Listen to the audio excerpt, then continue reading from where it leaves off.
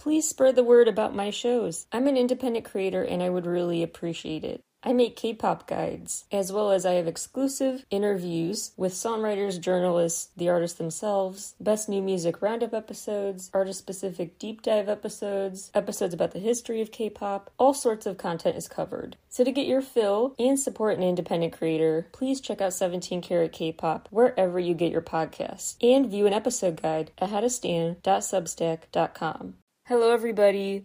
Welcome back to the Starseekers Recap, Part 2. Picking up right where we left off, Alastor now enters the hospital room with Lo and DK, and now Alastor's like, yeah, this hospital's not great. Let's get you better treatment elsewhere. He sounds like a frickin' timeshare salesman. Episode 18 starts a new day where the boys awaken in a fancy mansion, literally being catered to, treated like princes, although they keep wondering what's the catch here. Alastor says he has to tell them a lot. He tells the origin story of Magic Island, saying an unknown phenomenon formed it 10 years ago. He says there are multiple Magic Islands, quote, superpositioned with the other world around the globe, unquote. Otherworld is one word, like otherworld is the term for a place. The ability to now see mortals, basic humans, also surrounded by magic, is a result of their worlds forming closer and closer together, crossing over each other. As magic has crept more and more into the basic mortal muggle world, people have welcomed it, thinking it could usher in a new utopic era. The boys start flashing back to memories of being little kids, going to magic classes, and just it being a part of their upbringing to prepare wizarding skills. It turns out the Magic Island theme park also has real magic within its walls, and you realize how real it is as you get older. Alastor says he knew they were the ones, not just by seeing their magic, which is at a huge, huge quantity, but by seeing them keep using it despite the causalities. Because he says your strength comes from basically not what you do, but how you overcome what you have to do. Causalities usually limit what you can do. That's why DK could only help them up into a point, and then actually Viken had to step up and help shield him. DK was getting weaker over time because of the excessive causality. But these boys seem to have infinite energy despite causality piling up. Alastor talks about the dragon of the end being, quote, the origin of all magic. That word, the origin, makes them recall what that cat said about provoking the origin concept, introducing that into their world. Alastor gives this impassioned speech, quote, to prevent humanity from succumbing to nature that cutting-edge science could not control or dying from illness before new treatment is developed, we need even more powerful magic. We cannot achieve utopia with magic that only a few people can use. We need leadership from powerful wizards like you. When the boys of destiny deserve to stand before the dragon of the end, the gates to a new era will finally open. Therefore, your job is no longer to perform on stage. Leave Star One, unquote. Notable that by the time he's at the end of this spiel about, look, get the music out of your life, your new task is saving the world, ushering in the new utopia. When he's nearing the end of that speech, Lot appears in the background, arms crossed, brow furrowed, eavesdropping. I really grew to actually like Eugene even more in episode 19, because he really defends Star One. He's like, we have to do both. I'm not cutting music out of my life. It will empower us, energize us to keep going, and actually help us then with the other task. Don't belittle the importance of music in saving lives, is basically what he's saying. We shouldn't just call it trivial and just knock it out of our schedule entirely, deem it a waste of time completely, and then just jump into saving the world. Saving the world and using the power of music are connected goals. Love, love, love that message. He also calls the proposal to just leave Star One, quote, nonsense. There's another new careful what you wish for moment when they get back to the mansion room.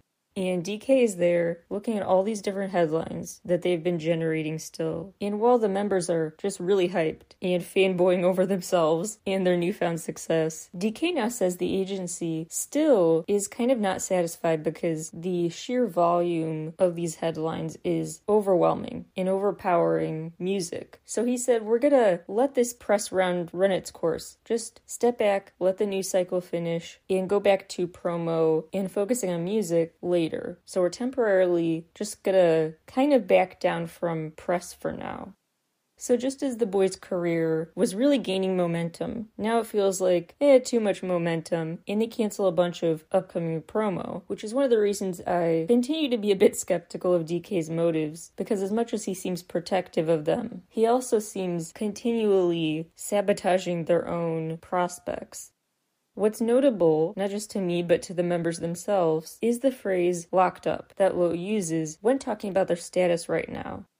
Alistair has painted this rosy picture that they're at this mansion, his guest home, like vacation guests, and the men of the hour, the special guests. And now she calls them locked up, like they're prisoners here. Very different connotation.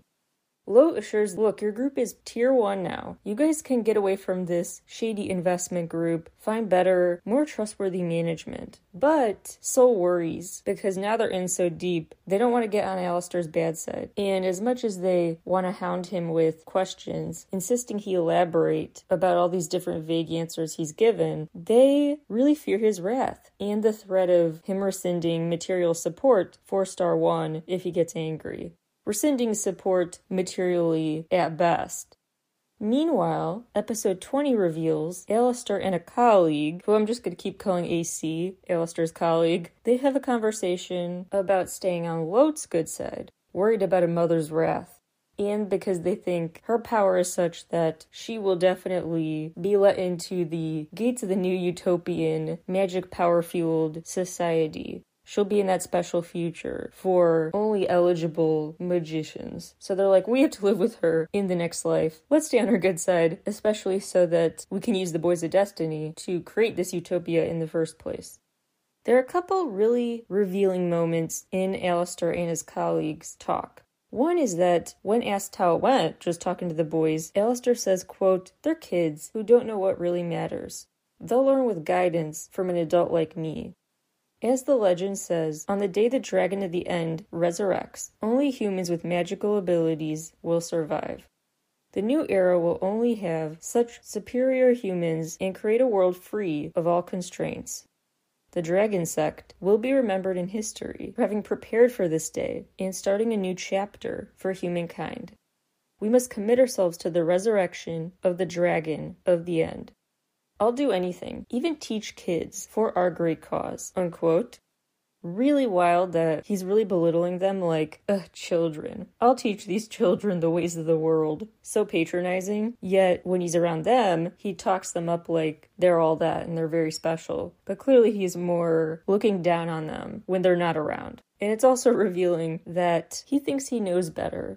They'll learn from my guidance. And again, makes me think about the deeper meaning of Eugene's talk with him. Eugene's defense of the power of music, and Alistair's view of power as the more narrow, control-focused, less metaphorical, just straight-up, strength-related definition of power. It's viewed as silly, and still so naive, to think of any power coming from more than brute force, basically. A so-called magic analyst has been recruited to keep spying on DK this whole time. So AC gives an update to Alistair about what this analyst has found. And it turns out the whole time they're at this mansion, DK has been projecting some minor waves of magic energy. Not so much to be noticed if you don't look for it, but enough to raise questions about how he can sustain doing this, considering the causalities it would presumably cause to mount up. But also why he feels the need to kind of create a protective, continuous bubble while they're here. Alistair thinks DK probably took one of those potions, and that's why he can keep sustaining this magic usage for so long. Alistair instructs AC to make sure Lo isn't following them. And he also says, just again to reiterate, reminder that the boys need to remember, those who don't understand their own weaknesses are going to perish and not make it into the new era. That's not ominous at all. Alistair enters the portal into Dragon Peak, and then part 2 of the episode switches to reveal more about Lot and Sol's relationship. I love this part for really getting into the three-dimensionality of these characters, because they show they're wise beyond their years, talking about just this desire for Sol to feel encouraged to strengthen his relationship with his mom, patch things up. But then after Lot leaves the room, they really fanboy over her when it really hits them. Oh my gosh, we just had a deep conversation with superstar Lot. Man, we should have asked for autographs and stuff. Maybe we could collab with her someday. Because it shows both how the bandmates are really just there for each other emotionally, very willing to be vulnerable together. But it also shows their juvenile instincts they still have as they then pivot to thinking about what's in it for them. It's not just about Sol feeling whole by restoring a relationship with his mom. It's also about what's in it for them if Lot is a bigger part of Sol's life. Lot reflects on, tells stories about Sol as a little boy. He gets embarrassed and kind of laughs it off. Lot and the boys kind of laugh with him. She recalls his transformation from being so cold and untrusting to just being warmer and more open as a person. She credits the members with this growth and thanks them. She actually says, quote, as Sol's mother, she wants to thank them for helping her kid blossom. Lot is more just light and cheerful and seems so much more carefree than ever, just reflecting on her son and just sharing memories of him, not talking in apocalyptic terms or even just serious adult matters of any kind, just thinking about the past as a mom. This is the first time we see her without her guard up and talking as a member of this Slayer group. We finally get to see what she's like just as a mom in those moments. She also admits she was kind of a strict and cold parent, but she did that because she was very protective over him, concerned about him, and she felt like the reason he felt so cold and distant was partially her fault for keeping that cold environment. And it's just interesting because it shows how Sol really felt like the lacking person in their dynamic. But Lot also felt like she had been lacking and letting him down too. And maybe neither of them would have felt like that if they had just been embracing this home life of open communication, honest expression. The boys are really sweet here. They're like, no need to thank us. Sol is really helping us a lot. Eugene's like, well, but he does annoyingly worry a lot, and they all kind of laugh. Lot heads back to work and says, thank you again, please keep looking out for him, she tells the other members. Episode 21 continues that scene as they fanboy over her once she leaves, like I can't believe that happened. Again, they suggest that he focus on talking to his mom more, working with his mom professionally. They bring up the possibility of collaborating with her, but yet again, even after this talk, he's cagey, he's like, I don't know, she's probably busy, won't want to still. And Eugene rolls his eyes and is like, there you go again, worrying too much. Meanwhile, Lot is going to confront Banya face to face. He's mad that she's not just doing what she's told, but she's saying we need to prepare for future incidents more, to limit casualties. She's also like, there were those sisters trapped in the glass box, waiting and cowering in fear for the end of the attack. You're roping in innocent fans, innocent civilians. Why can't we find a way to get the boys without any civilian harm whatsoever? She says, quote, we shall slay the dragon of the end that dares to judge our world. We shall fight for the survival of all beings, unquote. After her initial outburst, she goes back into her impressive persuasion mode. She recalls when Banya was first made the leader because they saw intense, impressive powers with magma Banya could flex. And then she also recalled feeling like he deserved better. He's such a king. He needs to protect his magma powers, not face causalities that he will have to if he continues to lead this operation. She also reminds him, we agreed to be willing to even sacrifice ourselves for this cause, but that doesn't apply to non-magic holders, mere muggles caught up in what we're doing. She then turns on the motherly charm, saying, quote, you were young but not foolish. You used to fully understand the Dragon Slayer clan's values. You were not sure whether you could defeat the Dragon of the End, the great being that could devour the world. What is more, you must bear the causality, whether you win or lose. You have become fearful, have you not? You only need to decide whether you will revisit the clan's principles in preparation for the battle at the end, or step down. The causality for using magic is strong enough to put your life at risk. I would be happy to bear it myself, unquote. She then says he'd be, quote, crushed by the causality, unquote, and insists, quote, that is not for you to worry about, unquote. So she basically finds 3 ways to persuade him at once. She takes the comforting tone of, I want to treat you like a king. You deserve to just rest easy and not worry about being in charge. She also takes the shaming approach, like, your approach so far has been way too risky and unnecessary. You're ruining your legacy. And then the third way is by making it sound so simple. It's a simple choice. Step down or go reflect on our true values on this mission. You're failing. If you want to stop being a loser, you'll pick one of those 2 options quickly. In episode 22, starts with him agreeing, and he hands over this eye mask he's been wearing to Lot, and when she puts it on, she has officially taken the role he had as leading the Dragon Clan mission. Banya even goes so far as to apologize for letting her down and volunteering himself to work the front lines of battles to be held accountable for his bad direction. Right away, Lot dives into explaining her new plan. She says what we can do, instead of possibly maiming and hurting and traumatizing mortal civilians, we can just work on focusing our magic and doing so more with the supplementary power of black water that makes up for weak spots. She also says utilizing a supplement for our magic with black water is worth it because we just don't have any more time to try a different option. So this is the practical shortcut. We don't have time to recruit a bunch of more magicians. We don't have time to up the intensity too much of the lessons of the current magicians in training. Manpower is what it is now, locked in. So let's focus on supplementing it. It's also a way to buy some time because, like the potions, it can help keep their energy up while fighting.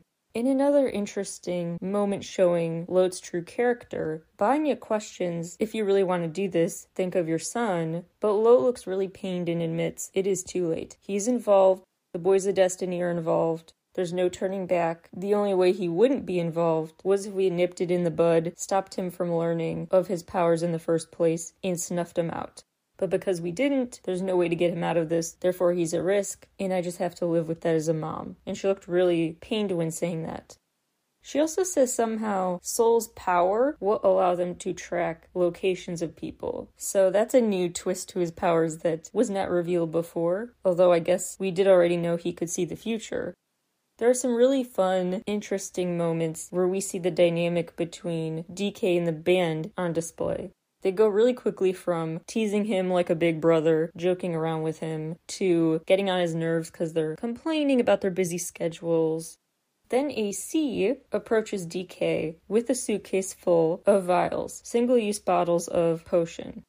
Side note, this would be an interesting merch idea to sell a kind of flavored drink like the Starseeker's potion, because it's described here as kind of being harsh at first, but the aftertaste being good, like some sort of fizzy soda. They can make a lot of money off of that, just a thought. Anyway, DK continues to have a weird poker face.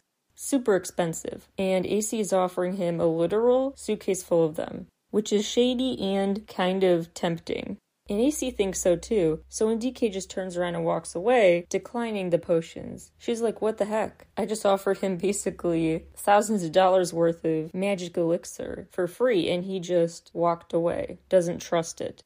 Then she starts wondering, why did I think he would trust it? And starts looking through her private investigator file she's been keeping on him, thinking she had gotten him all figured out, but now second-guessing if she had overlooked something about his character while creating this profile of him, as if he's a suspect in a criminal investigation.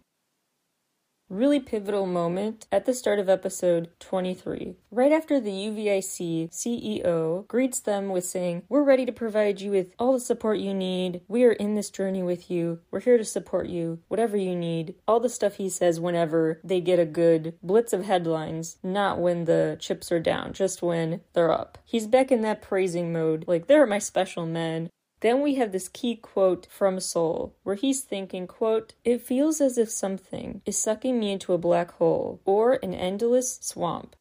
We will circle back to that quote later, but keep it in mind. We see Viken in his variety of modes, his just happy, cheerful, youthful mode, and his more solemn, skeptical moments. And just classic details that show their true brotherly love for each other, like Eugene joking that Sol needs to stop worrying or all his hair will fall out, and Sol basically joke punching him about that. Viken asks if DK will come to Dragon Peak with them, and he says yes. Viken sounds so relieved, and DK expresses surprise, like, "I thought you were the kind of bold guy who loves adventure and wouldn't care if I was there or not, wouldn't suddenly get shy in public." So all the characters learn more about each other. A portal opens up to Dragon Peak. Sol has a premonition again, but keeps it to himself as he steps into the portal, finds out Dragon Peak looks exactly like he predicted. It's basically a Magic Island subdivision, based in London. The members find out that they are prohibited from wandering outside of certain restricted areas, because they don't have passports, is the excuse. So they're being told not to look behind the curtain, basically, past a certain area, because it's a passport issue. They have to stay in the hidden zone, because if they get caught, they don't have the proper passports, they're going to be in huge legal trouble. But it just also feels very sketchy. Like, Alistar and company are hiding something from them. Don't want them to see some metaphorical man behind the curtain. In episode 24, it starts with another classic moment between DK and the boys, because they're eager to explore, and DK has to remind them, we're not on vacation, we're here for work. We also see a classic split between the members, with the older members super content just staying in, resting after this wild week, and the younger members are just eager to get out and sightsee, which DK allows them to do a bit after some reluctance. A few of the members decide to take the potions, and they seem to get a big energy boost from it. It helps with fatigue as well as just magical ability. In a revealing moment, AC admits the potions are made from black water from Magic Island. This is just my theory, but I feel like the potions are analogous to steroid use. That's a whole essay for another day, but just saying. This is a moment, again, where I question what DK is really up to in terms of how much he's really out for their best interest. Because he does just let them take these potions. He's sitting there watching, and he doesn't say, no, stop, or try to talk them out of it. So before, he was very skeptical, like, these potions are sketchy, not touching them. But he'll let other people touch them? I don't know, it left me with a weird feeling. Anyway, AC takes them to see this old tower. Sol realizes he had a premonition about that too. The next place they visit kicks off episode 25 at this magical library, full of all kinds of different spell books, and they start talking over dinner that night about the kind of training they're going to do, that Alistar's team will help them with, explaining that they're not really going to be trained in the kind of way where they have to figure out what their powers are or grow their power. For these boys, their focus should be on containing their power, figuring out how to keep control over it, use it more skillfully. Alistar asks if there's anything in particular they hope to find in the library, books about, and Tahoe holds up the spell book like, I want to learn more about this and why text keeps appearing in it, but only slowly. Alistar gulps and looks really nervous, like, holy wow, I can't believe you have that book, but kind of just then doesn't talk about it. There's another moment here that I love that just shows that the story is keeping it moving, but also stopping to make room just to show the characters being themselves. Because there's a moment in this episode where Eugene is joking with Viken, like, you voluntarily entering a library? But then he ends kind of reassuringly, just like, it's okay, just a joke, I know you are a hardworking student, even though you don't like to read. There's also time made in the episode just to show their youthful sides, where their eyes just glow with delight and excitement as AC hints at this ghost story a ghost could be among them in the main castle. Later, AC is on a Bluetooth call with someone else from the company, and they're saying DK's being sus. It's notable they say this is the hourly check-in, so apparently they 24/7 spy on DK and have been sharing status updates every single hour. And now they're concerned because he's not following his norm. He's straying, he's wandering, just out for a walk. So they're worried about that, what he might come across. They also worry that he's approaching a watchtower. They're very nervous, and the audience doesn't really know yet why. But they keep calling him a risk factor to their whole mission. Episode 26. The members have a big, busy, fun day of training, practicing magic, with greater results than ever, bow and arrow usage, swordsmanship, controlling the plants and their powers, creating a dragon, summoning a dragon, more fully formed than previously summoned dragons. They're really just improving. And as they excitedly recap their successes that day over dinner, DK is really in a bad mood. He just shows up quickly and is like, don't forget, early start tomorrow, and leaves. And they're like, join us for dinner, and he's like, no thanks. He's really just, something's really bugging him, he's very cross. The boys talk among themselves like, is this just regular cold DK, or is something really wrong? Episode 27, really meaningful scene. They're in the middle of a big promo day as Star One. And after a televised interview, one interviewer approaches them to thank them. And he says, you know those two girls who you saved that were stuck in the floating cube, but saved during that attack on stage? Those were my sisters. You saved their lives. And he expresses just his profound gratitude to them. This moment really hits home for them, and I view it as very symbolic of their whole story. Like Eugene has been going on about, their songs save lives in more ways than one. And here we're just talking literally, they saved a life. But it's kind of, I think, about their presence and the importance of them continuing to be this unified music group. That's not a trivial thing to do. They're really saving people's lives out here. They're really changing the world for the better. And they realize they have the power to do that through soft power as much as brute force, through things like music. Eugene even admits in this episode he used to be skeptical of the need for and desire for magic. What good would that power do? But now he's come around to it because of this. This is also when Tahoe, for the very first time in the series, but also probably in his life, says, I'm proud of myself.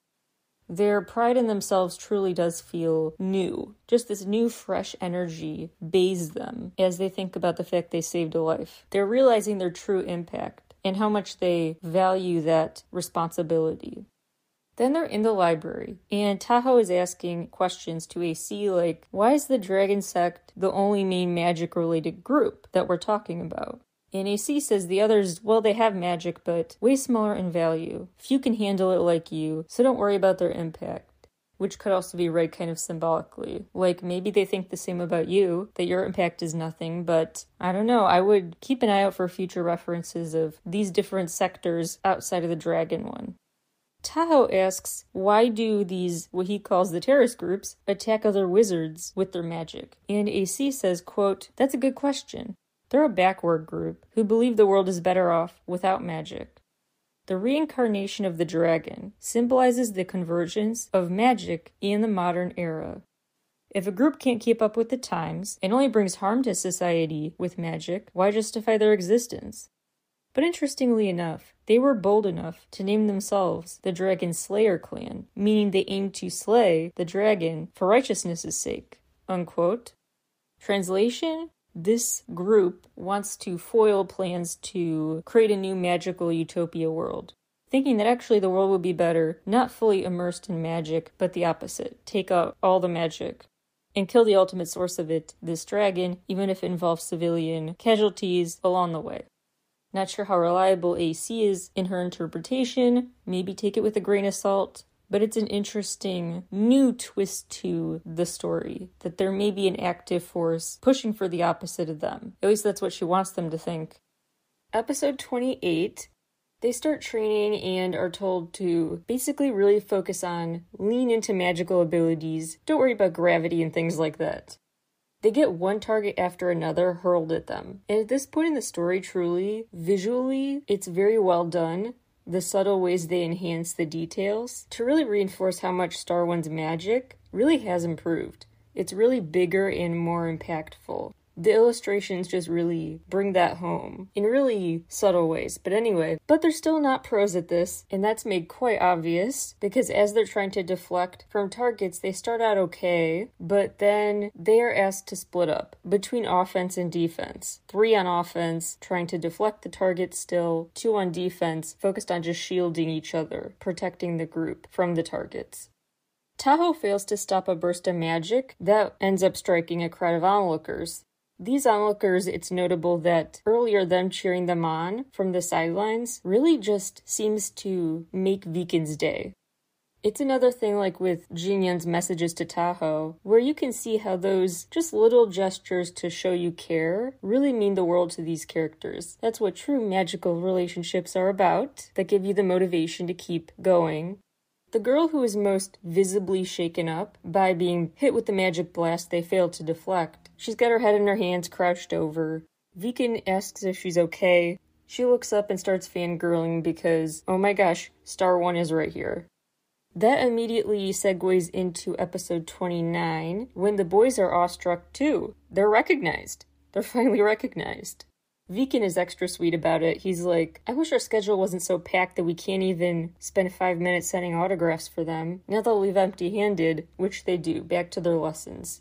It starts raining black water, and this is when Alistair teaches them about this precious resource, which continues to be mysterious because the reason practice ends early that day is because the black water rain is not letting up anytime soon. So they try to get out of the rain, but the rain is the purest form of magical power.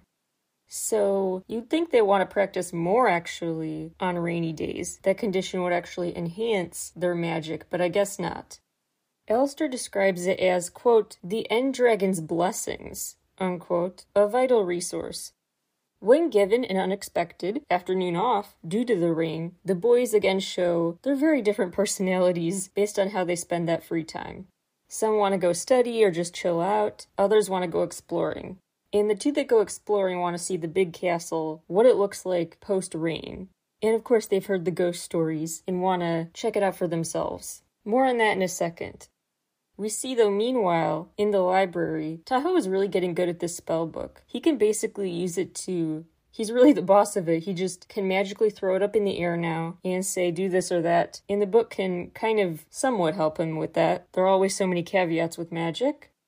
So he throws it up and asks if the book can help him find resources about otherworld tribes. Otherworld, one word, like the tribes of the otherworld.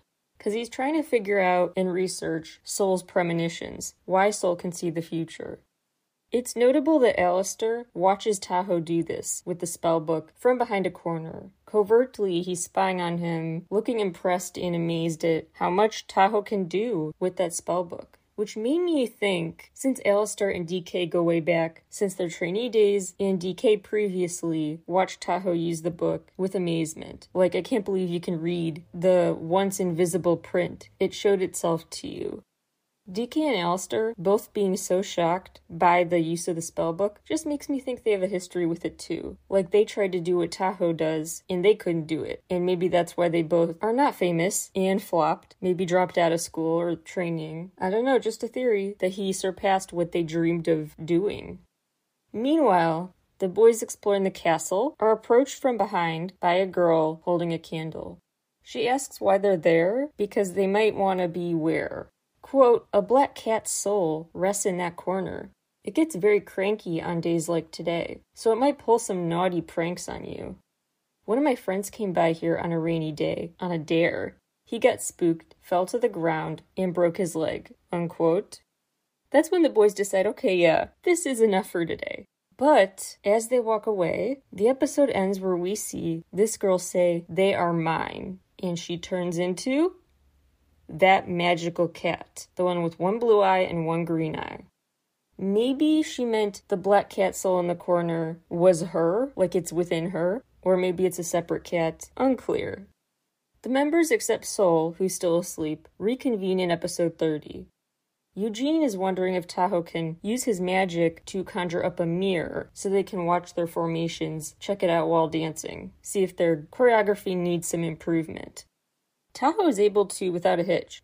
He creates this mirror just with so much ease. A big mirror too, like a dance practice studio mirror. What makes this extra notable is not just his newfound ability to do that, but also that it doesn't tire him out. He really can just do that and act like nothing happened. So his causality is either non-existent or next to nothing. So small, it's like the kind of paper cut you don't realize you got. It's kind of like that, and so Tahoe guesses maybe, like the drill earlier, when we had to split up offense versus defense, maybe honing in on just what skill each of us specifically excels the most at can help us in the long run. Maybe we can actually get away relatively causality-free if we conserve our energy for when we need it. But you need less energy for what you're good at and see as just easy to do. You can kind of go on autopilot for that stuff. So maybe they can actually sustain longer battles without even potions as supplements if they each just contribute what they're best at instead of trying to do everything. This is a great life lesson too. That overall theme of you need each other still in this world, but you each have an individual important contribution for the full picture.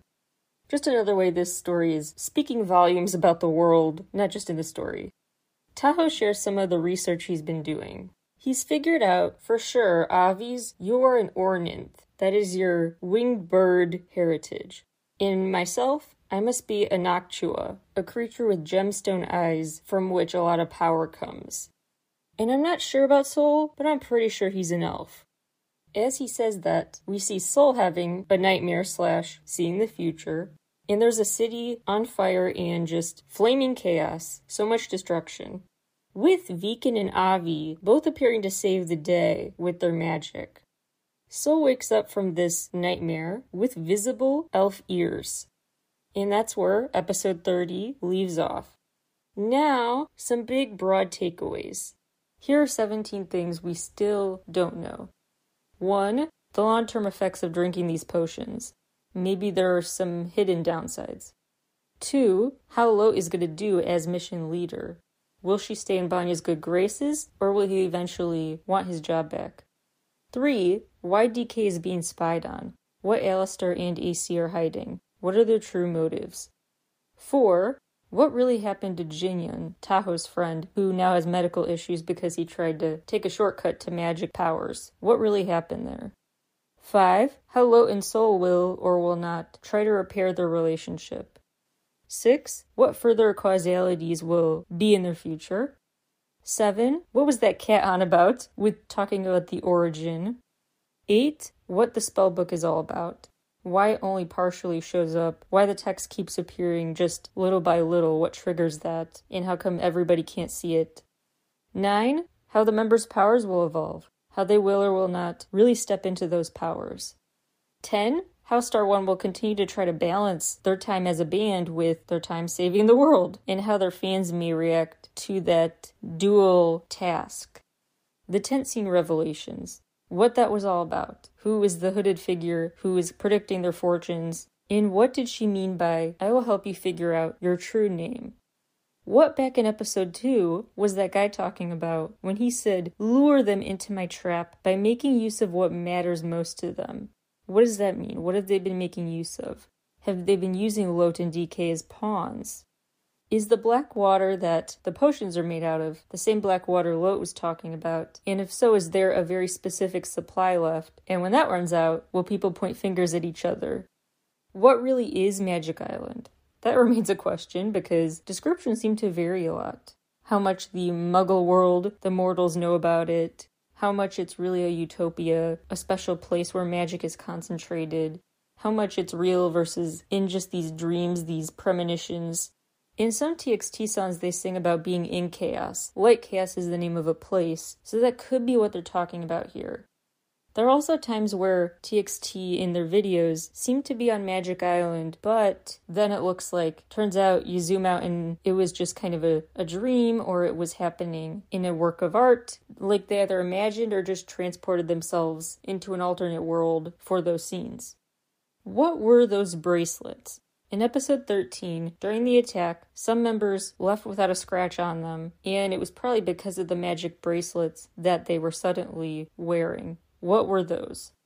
How long-term is Alistair's plan, and what happened to their luggage? Are they really locked up, trapped, living in this mansion? Because they asked, hey, where's our stuff? Why is it not here yet, our bags? And he was like, it's on the way. Was it really? Where's their stuff? How long is he going to keep them there? I think basically what touched me about this series was how three-dimensional and nuanced these characters are and their dynamics with each other. Same with TXT's music video characters and their plot, layered with meaning, symbolic, literal, fantasy world stuff mixed with less high-stakes subplots, bickering among members and stuff. They really just encapsulate the mind of young boys. They bring to life the specific mentality they wanted to. They make it seem realistic, like if these characters were real, that is probably how they would act. The webtoon also raises a lot of interesting moral dilemmas, deeper, thought-provoking problems. And overall, the message of how you use magic can't even save you sometimes. So let's redefine magic. What's true magic that helps us get through these challenging lives, these trials and tribulations? Each character is really worth thinking about. You've got Avi's, Huening-kai, who has wings and summons animals, but is trying to really control when he administers that force. You've got Sol and his mom, who they love each other, but they're really struggling to express it because Lota's trying to balance her appreciation she expresses for him with worry, guardedness, concern. And he's trying to live up to expectations that he doesn't fully understand because he never asks her what exactly these expectations he assumes she has are. There's Viken, who seems very happy-go-lucky, but the trees kind of turn against him at times. He's still very out of his element, overestimating what he can do at times. You could tell he really wants to trust DK, but questions about what DK is all about and his backstory remain. There's Taho, who's dealing with the whole causality premise, which brings up a host of related questions about when you do this, what are the ripple effects of what you did? Are you still willing to do that, knowing what those effects are? And how do you choose who to help in serious situations? Questions like that he has to deal with a lot. And it's interesting because he's kind of getting closer than some of the other members to figuring out what true magic is because he feels magically happy, like he lights up full of energy every time he gets a notification, another text from Jinyoung, which shows these bonds are where some true magic lies. There's Eugene, who's struggling at first just to be accepted. He's the oldest but not the leader, and he takes so long to actually step into his power, get some magic, and now he may face long-term consequences because as much as he's denied all along, I think magic is overrated. He eagerly said, "Yeah, I want power," when that cat said she could offer it to him. The concept of causality is one of the biggest ones that I'll actually elaborate on. One of my essays about the Starseekers will definitely have to cover causality, because the concept is so fascinating to me. And remember, in TXT's music videos, they've been hinting at causalities too. The physical presence of a sign they used magic. There were the scars that magically appeared out of nowhere in Nap of a Star. There's the injury from Runaway that was magically healed by the end of the video. Also part of Magic Island. And it's very interesting in hindsight that the message in chalk behind Yeonjun in Thursday's Child promo pictures says cost. Like this comes at a cost for him. For his character Eugene, who took all that power. Just saying. So one of the main interesting issues to think about that the webtoon raises is causality. Another is about what it means to save someone. The different forms that can take. Because you could argue Jinyoung saved Taho, just like Taho saved Jinyoung. One with the magical power sent his way, the other just with cheering him up, keeping him motivated, making him feel worthy of a relationship, of a friendship. Then of course they literally save fans' lives. Eugene is reflecting on how much he values what they do as a group, regardless of magic usage or not.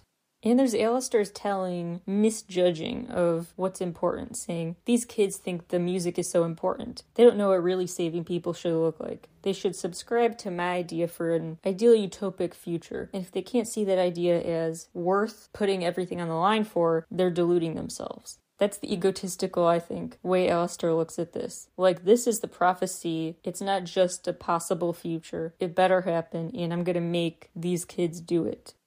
The webtoon also raises interesting questions about worthiness. and metrics for worthiness, because the CEO, he just does not clearly care about them, unless they make money in headlines. No one on set of filming Music Bank cared either that they would get startled, that members would get injured. As they practiced, they were like, at the drop of a hat, they would say, "That's it, wasting our time, goodbye." There are so many scenes where the members talk among themselves about how much they support Eugene and wish he would understand he's a valuable asset to the group, magic or not.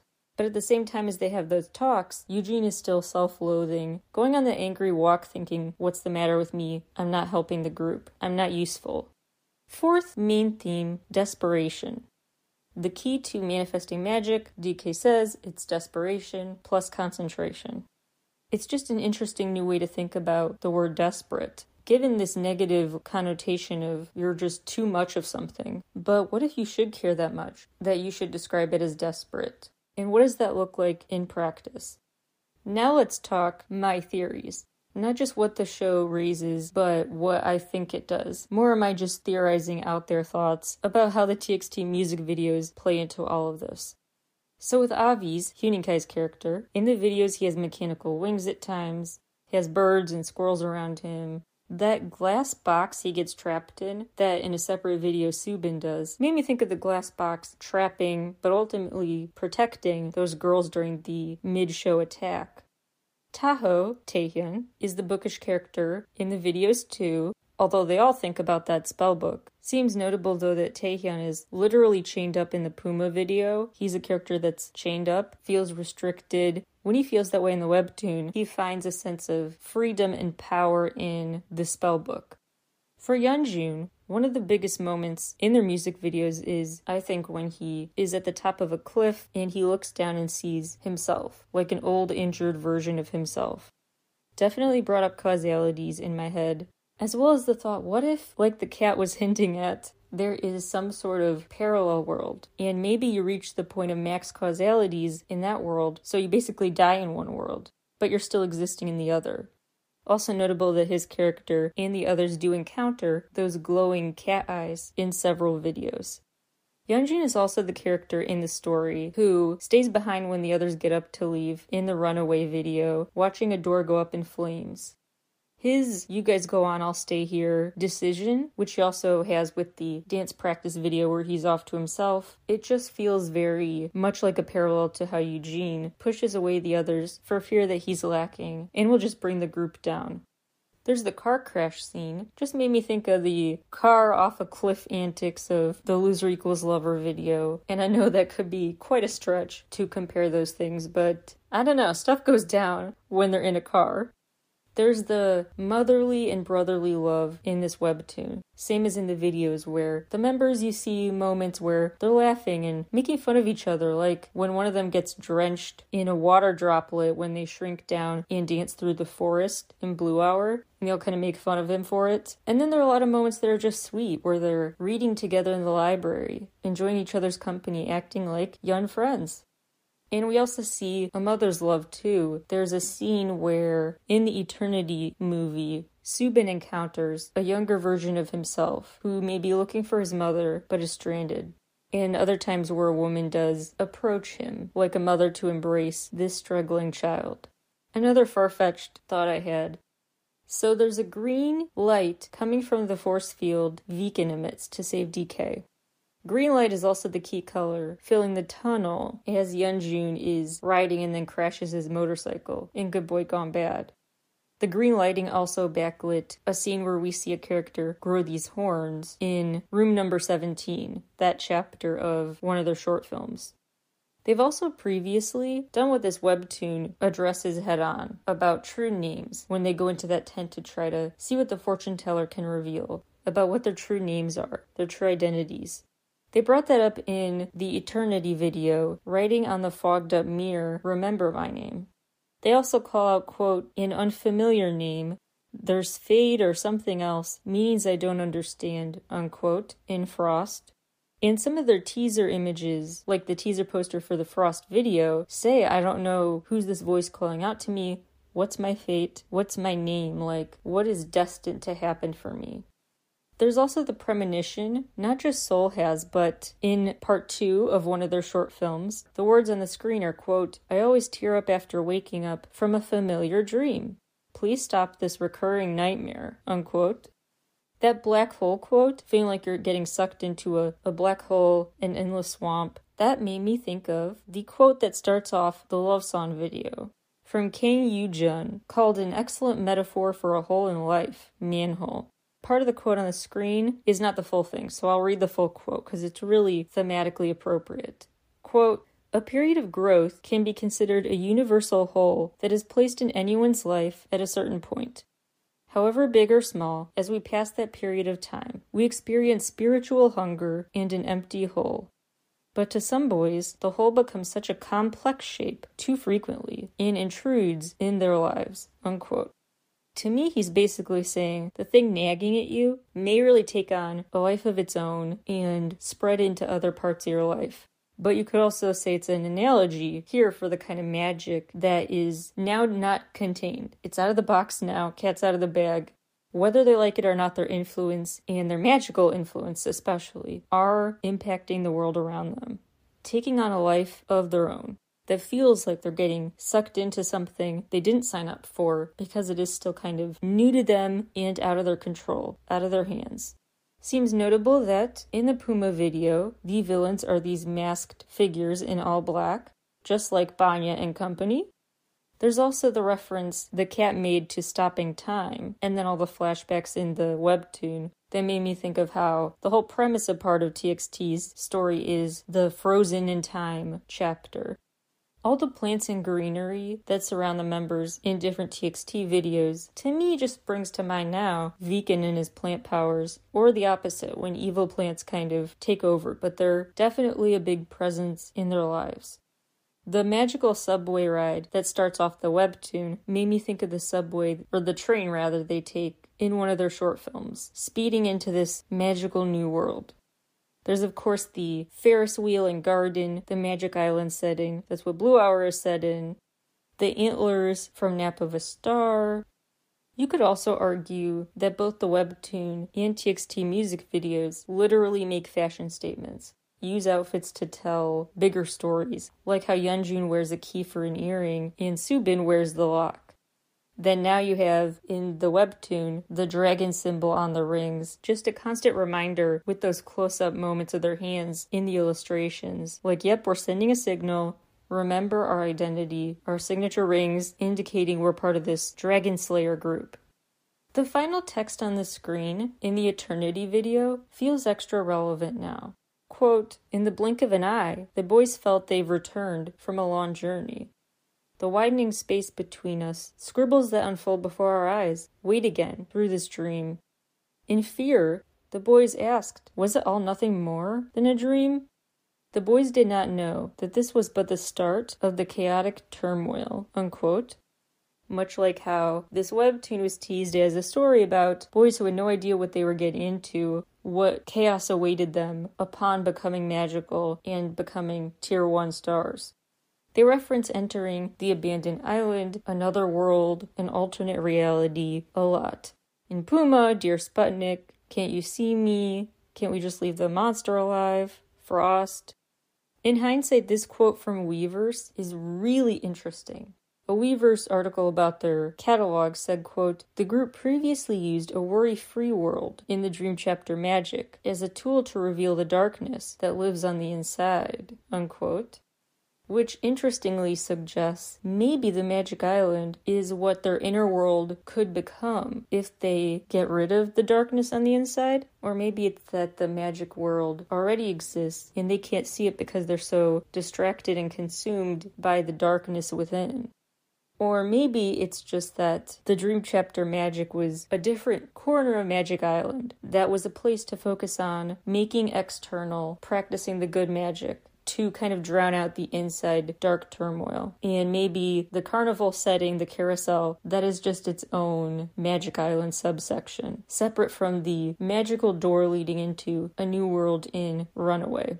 The cat's best quote, if you ask me, quote, "All I'm doing is opening the closed door you've had within you all along," unquote. Lots to think about. Again, more on Substack. but I do want you to kind of reach your own conclusions and think about the interesting premises raised by this webtoon. It really is just remarkable and thoughtful and thought-provoking, so I hope you really spend time appreciating it. We will, of course, cover updates on the show, so stay tuned. Thank you for listening, and I will talk to you all again soon. Bye, everybody!